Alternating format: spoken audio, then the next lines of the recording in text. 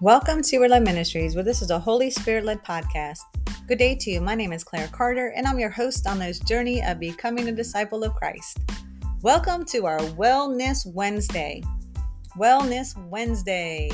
And today we're reading out of Proverbs chapter 17, verse 22. This is out of the English Standard Version.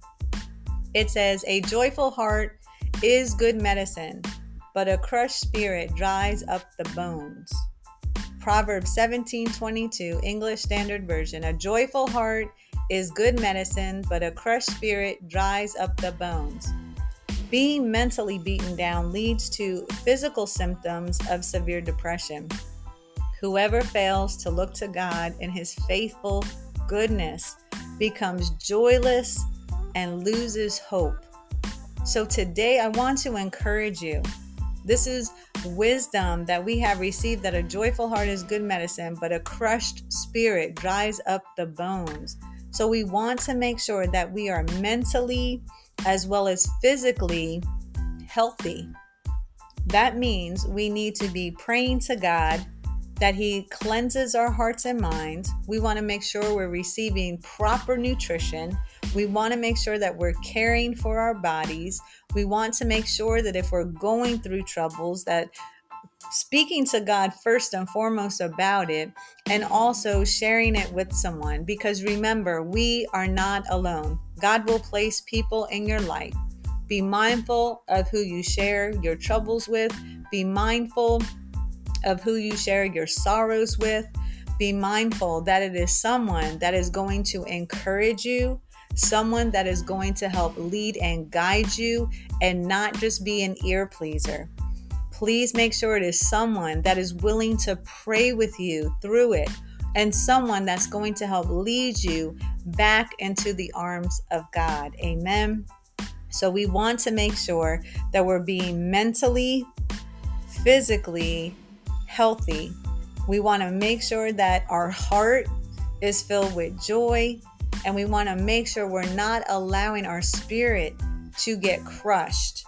The enemy comes as a roaring lion. He's always looking to crush us. He's always looking to kill, steal, destroy, because that is his job, and he does it well. So I want to encourage you today to allow God to fill your heart with that joy. I want to encourage you today to let you know you are not alone. The troubles that you're going through, give them over to God. God will place the people in your life to help encourage you, to help build up strength in you, and to help you through your troubles. Amen. He has created us to be warriors and not worriers. So I ask today, if you're going through some type of depression, if you're going through an unhealthy situation, I ask you today to please pray. Please ask the Holy Spirit for guidance. Please share, first and foremost, your troubles with the Holy Spirit. Be mindful to listen to Him so He will lead and guide you. Satan wants you to be beat down mentally and physically, but God wants you to have a joyful heart. God wants you to have the cleansing of your mind. God is not a God of confusion. He doesn't want you to be stressed. So I encourage you today to give it to God. Know that you are not alone, and please reach out and talk to someone.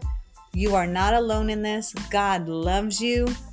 We love you. And even if you wanted to email us, we would be happy to converse with you. We would be happy to talk to you either through email, over the phone, to help give you encouragement, maybe to lead and guide you on where you may find the help that you need. Amen. So please feel free to email us at youarelovedministries@yahoo.com. It's all spelled out. youarelovedministries@yahoo.com. You can also find us on Facebook and also on TikTok for any encouragement that you may need.